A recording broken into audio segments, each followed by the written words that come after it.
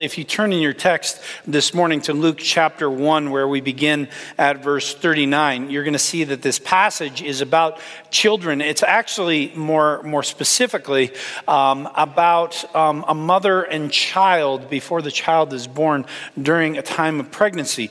And I was thinking about that this week in light of this message and thinking that I'm not sure that there is a more intimate relationship in this world than the relationship that an expectant mother has with the baby inside her as the baby grows. I'm not sure that there is any more intimate relationship that humanity can know. And certainly we have a couple moms walking through that right now. As a staff, we have the joy right now of Rachel Peters being in the office, pregnant with child, and just the excitement that she experiences as she walks through all the stuff that goes along with pregnancy. And there are a couple others who are in the church who are pregnant, and a couple others who think are pregnant but are not going to ask them, because you never do that. But as you just sort of see the experience of an expectant mother as the child begins to grow, and all the things that go along with that, and eventually some of the things like kicking and movement of the baby, there is just such a level of intimacy that comes. And I think as a father, when the day of actual delivery comes, all of a sudden I'm introduced to the child who has come into my family, but I don't have that same connection. I never had that same connection on the day of delivery that my wife had, Kristen had, for the simple reason that for 9 months, this baby was her. It was her. It was in her, with her, constantly engaging with her in this relationship of nourishment and life.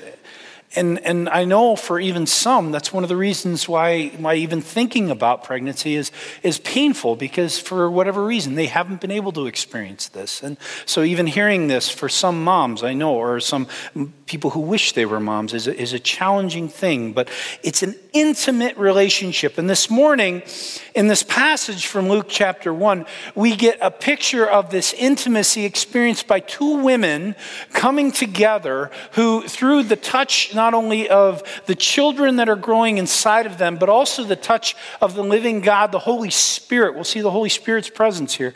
We see the power of touch in this story of Christmas and in the story of the incarnation. If you would turn with me, Luke chapter 1, beginning at verse 39, we're going to read the story of Mary and her family member Elizabeth. And we'll begin by reading the first two verses. At that time, Mary got ready and hurried to a town in the hill country of Judea, where she entered Zechariah's home and greeted Elizabeth. Now, just even starting there's some things going on that I want to notice with you. The hill country of Judea, where Hebron is, and Hebron is the town where Elizabeth and Zechariah live, is south of Jerusalem. And it's south of Jerusalem. It's even further south than Bethlehem. And Bethlehem is maybe 10 to 12 miles outside of the city of Jerusalem. Hebron is a little bit further than that. So if you think about how much you could walk in a day, because Mary was going to make a journey like this, from Jerusalem to Hebron is a day, about 20 miles. But that's not where Mary began. Mary began in Nazareth, which is another 25 to 30 miles away in the province of Galilee. It's a good distance. So for us to hear that at that time Mary got ready and hurried to a town, she got up right after the angel met her, because that's what happens in the previous portion of the chapter. Right after the angel came and told her that she was going to bear the Son of God, Jesus, she got up and she hurried. And you have to imagine that trip was just somewhat chaotic. What happened? What was she thinking? She's a young girl. We're talking about probably no more than a 14 or 15-year-old. And she's making at least a 2.5, if not 3-day journey from Nazareth to Hebron through not easy country to journey through. And as far as we know from the text, she's on her own. Why would she do that? Well, I want you to imagine for a moment that you're a 14-year-old and suddenly an angel meets you and tells you that without you being with a man, you're going to be pregnant and carry the Son of God. Would that rattle you a bit? You think? And think about where Mary lives. She lives in Nazareth. Nazareth is part of Galilee. Galilee is a small province, sort of a backwoods province. And you know what happens in backwoods communities? Everyone knows everybody's business, right? And so if Mary started to talk to people and sought comfort from people in Nazareth and in Galilee, what would happen? The story would get told. And suddenly, people would be looking at Mary like, you hussy. What in the world? How you're not pregnant with the Holy Spirit, with the Son of God? You slept with somebody. Mary is looking for assurance. She's looking for a touch of assurance, and she knows she can't get it at home, so she takes off to somebody who she can trust. Who can she trust? Elizabeth. That's why she goes. She goes because her heart, her mind, her body, everything about her, especially walking through the beginning stages of pregnancy, she's rattled, she's concerned, she's worried, she has fear, she's wondering what in the world is going on, and she's seeking a touch of assurance, and so she goes to see Elizabeth. How many of you are here this morning seeking a touch of assurance? I don't know about you, but one of the things that I do, I get up in the morning very early. I'm usually here in the office by 6 a.m. I get to my computer and I'll do some things. I do my devotions. I have an exercise bike now in my office, which is a long story I don't want to talk about. And I'll do some stuff on that. And then I'll open up my computer and open up Yahoo. And every time I open up Yahoo, I literally, before I click the button, think, oh no, what are we going to read today? What was said? What was tweeted? What sort of conflict are we in now? What happened overnight that I need to know about today? And in some ways, every morning when I open up my news sites and I read what I read, I'm looking for that touch of assurance too. Because our world around us is crazy sometimes. Our world around us is very unsure. Our world around us, it has way more questions than we have answers. And when we think about this longing for Mary, a young pregnant girl seeking assurance that everything is going to be okay, it's something that all of us in some ways probably identify with. Because we live in a very, very unsure world. And look at how in the text, God responds for her need for a touch of assurance. Verse 41. When Elizabeth heard Mary's greeting, the baby leaped in her womb. And Elizabeth was filled with the Holy Spirit. Now, if you know the story, you know there's a reason why the baby in Elizabeth's womb leaps when Jesus comes. There's a connection. In fact, Livy, in reading that passage from Mark chapter 1, as she was getting ready to help me light the candle, she was reading a passage from Isaiah. Mark quotes Isaiah about one who comes to prepare the way. Mary meeting Elizabeth is the connection of the one who is to prepare the way for the one who is coming. Elizabeth's carrying John who will ultimately be John the Baptist, and later on in the Gospels, he will be the one to baptize Jesus, the Son of God. There's this connection. So as soon as Mary walks in the room, the baby in her womb, through God's presence, God's power, God's Spirit, leaps for joy. That's who he's here for. And the connection between the two babies connects the mothers. All of a sudden, Elizabeth and Mary have this incredible, unique relationship. This is not just a family member who is here to assure a young girl trying to figure out things. Now, all of a sudden, this is two women caught up in a story greater than they can ever think of or imagine. And suddenly they are players in a beautiful play of God's love for the world. So for this baby to leap for joy, you had to imagine what Elizabeth thought. And notice what happens. The Holy Spirit is there. Well, think about the calendar, right? When does the Holy Spirit come on earth as we think about it? Anyone? Pentecost, right? How much longer is Pentecost? It's not for another 30 plus years, right? All of a sudden here we have the Holy Spirit showing up before Pentecost even comes. Does anyone sort of wonder, like, wow, that's amazing? Does anyone think about that? Because we just get used to the Holy Spirit being present and everything, but the Holy Spirit has not been poured out yet. That doesn't happen until Acts, the beginning of Acts chapter 1 and Acts chapter 2. You get the pouring out of the Holy Spirit that the disciples are told by Jesus to wait for. But here, even before that ever happens, the Holy Spirit shows up. And you have to wonder what Elizabeth felt like when that happened. Maybe some of you know and remember the moment when the Holy Spirit came upon you. Can anyone remember that moment for the first time? Some of you can. And I praise God for that. Many of us cannot. But I certainly know moments when I have experienced the Holy Spirit's presence in a powerful, indescribable way. Those moments when all of a sudden something is radically different. I'm filled with something unique that wasn't there before. And you have to think, Elizabeth, when this moment happens, she's got to be asking the question, what's crazy here? What's different here? What's unique here that suddenly I would feel like this?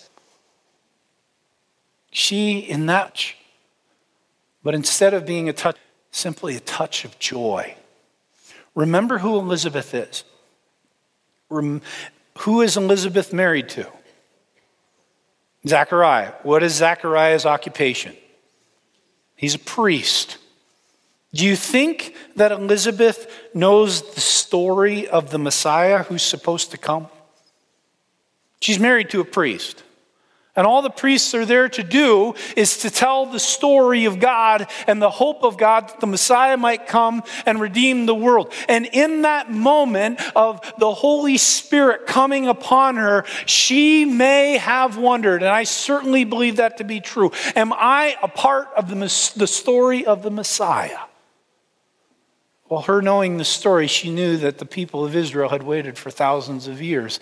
And suddenly, for her to be a part of something that fulfills that longing of 1,000 years, yeah, that's joy. And when that joy comes, there's nothing that we can do but jump. I'll never forget, I had a moment, and it wasn't that long ago, actually, 8 years ago, or about 7.5 years ago. I gone through Calvin Seminary for 3 years. And I had gone through all the stuff that seminary is. It's a lot of classwork. It's a lot of tests. It's a lot of languages. There were a lot of struggles and challenges for Kristen and I and our family. There were times, I think I quit seminary 3 different times during the 3 years that I was in seminary because it was hard. And then you get to, and I want to say it was like May 20th or May 21st, 2010. Not that that date is important to me, but it was that date that I graduated from seminary. You get your robe on, you walk up to the front, and you get a diploma from 2 people and a handshake, and then you walk out and everybody takes pictures. And I can remember we had a party at our house afterwards, and there were some things going on at our house, that lots of family there and friends there, and we had a great time. It was a great day.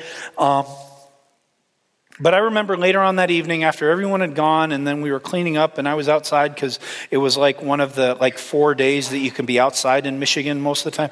So I was outside, and I was cleaning up some of the stuff, and I just remember all of a sudden being filled with this. I'm done. It's over. I can do what I've been preparing to do now for the first time in all these years. And I can remember it was just this lightness Like all of a sudden, it didn't matter what I had to pick up. I could pick up double what I did before. If I had to move chairs, I could move instead of 4, I could move 8. If I had to do this, I was doing it quick. I was doing it fast. Why? Because there was a lightness. That joy comes upon us and it fills us. And it's almost like we can't get enough breath because our lungs are so big and the fullness of our joy and our life is so full. And I just imagine in that moment that Elizabeth, even though she's 6 months along in her pregnancy, you have to imagine the sight of a 6-month woman almost going like this, like the joy of knowing that she was a part of the story of the fulfillment of the story of Israel that had gone on for thousands of years. And we're touched with that sort of joy. That's part of what happens. And the passage continues, 42 and 43. In a loud voice she exclaimed, "Blessed are you among women, and blessed is the child you will bear. But why am I so favored that the mother of my Lord should come to me?" In that moment, remember why Mary had come. Mary had come from Nazareth in order to get a word of assurance. And Elizabeth didn't even say hello to her. The first words out of her mouth were these: "Blessed are you among women, and blessed is the child that you will bear." Mary's looking. What do you think she's thinking? Am I going to be okay? Is everything going to be all right? You know, she's probably starting to get worried about the baby because that's what expectant mothers do. Is the baby going to be okay? What am I going to do when I get home from all this? And the first words that are uttered to her from this woman who she was seeking a touch of assurance is simply this: "Blessed are you among women, and blessed is the child that you will bear." And what's really interesting about this, remember what it said in the previous verse. Elizabeth is filled with the Holy Spirit. So who is saying these words to Mary? Is it Elizabeth? Actually, I don't think so. These are God's words to Mary. See, he had come with an angel to blow up her world. He had come with an angel to mess up everything. Who knows what plans she had? She was betrothed to Joseph, so she had plans of marriage, but maybe there were other things. And now all of a sudden this child coming, begotten by the Holy Spirit, messed up everything. And God, in those words through the angel, had blown up her world. And now through a Holy Spirit coming upon Elizabeth, he said, but everything's going to be okay. It's going to be all right. You're going to be fine. I'll be with you because I love you and I have a plan for you. It's funny, isn't it? In our world, when we're seeking assurance, oftentimes God uses others to speak it to us. I'm privileged that I'm married to a woman who often speaks words of assurance to me. It's going to be okay. You know, I think we're in the process of wedding planning right now. And there are times when both of us get a little frazzled already. But both of us are speaking those words to each other. It's going to be okay. We'll get through this. And not only will we get through this, it'll be beautiful and it'll be something that we have joy for. It's amazing how God speaks through us. It's one of the reasons, friends, why we come together to worship. It's one of the reasons why we ask you to head down to the fellowship hall and gather a little. It's one of the reasons why I believe during our time before the service and after the service, when we speak to each other, laugh, tell stories, check in with each other, moms and dads checking in, the check-in for children's ministry, seeing how things are going, checking up on plans. It's in those moments oftentimes that God is speaking through us, one to another, assuring us, I am with you. It's why the people of God. Who is God calling you to be assurance to? Who is God using you to touch with words of blessing? Because that's what Elizabeth's words, right? That's what she said. She said, "Blessed are you." She spoke a blessing into Mary's life. Who is God asking you today to touch with a blessing? Because there are people here who need it. There are people here who are coming with questions and concerns. There are diagnoses in the room that are big. There are marriages in the room that are struggling. There are relationships between parents and children and children and parents that are challenged. There are people who are coming here with financial burdens and struggling with any number of things. We've just gone through Thanksgiving, which is so low stress because we have to spend time with family, isn't it? There are people here who are still recovering from that, and you can be that blessing to them. You can be the touch of God's blessing, his words, in the same way that Elizabeth was to Mary. And you can also be blessed if you're willing to listen, to hear, and to participate. Elizabeth, in her words, blessed an inexperienced mother-to-be with assurance. But that's not all she did. 44 and 45. As soon as the sound of your greeting reached my ears, the baby in my womb leaped for joy. Blessed is she who has believed that the Lord would fulfill his promises to her. Now it's interesting because, especially in verse 45, we see it sort of shift. It's not just a descriptor. It's now a little prescriptive in Elizabeth's words to Mary. She's saying, blessed is she who has believed that the Lord would fulfill his promises to her. In Elizabeth's words, God is saying to Mary, I've given you promises. I've said things to you. When the angel came, you can flip back just a page and see what the angel said to Mary, what words God spoke through that angel to tell her of what was ahead. But she had to believe it. And Elizabeth's words to Mary were an assurance that if you continue to believe, you have to know that I'm God. And when it comes to promises, what does God do? Always. He always keeps his promises. This is where Elizabeth is touching Mary with a touch of faith. I believe it, Mary. I believe that God's going to take care of you. Can you believe it too? Friends, for us to hear that for ourselves, especially in a world that seems to have gone mad sometimes. Do we know that God has the whole earth in his hands? Do we know that? Yes? If you believe that, say yes. All right. Do you know that God has a plan for you to prosper you, not to harm you, a plan for the hope in the future, and that's a personal plan and a corporate plan for all of his people, which is what the text says. Do you believe that? Okay. Do you believe that there is coming a day when all things are completed, when Christ returns to earth with sound of trumpet, that things might be fully and completely redeemed and all things made new? Do you believe that? If you do, say yes. All right. So if all those promises are true and you believe it, it means that each day, no matter what it looks like when we open Yahoo in the morning, that we have faith that God's promises are real.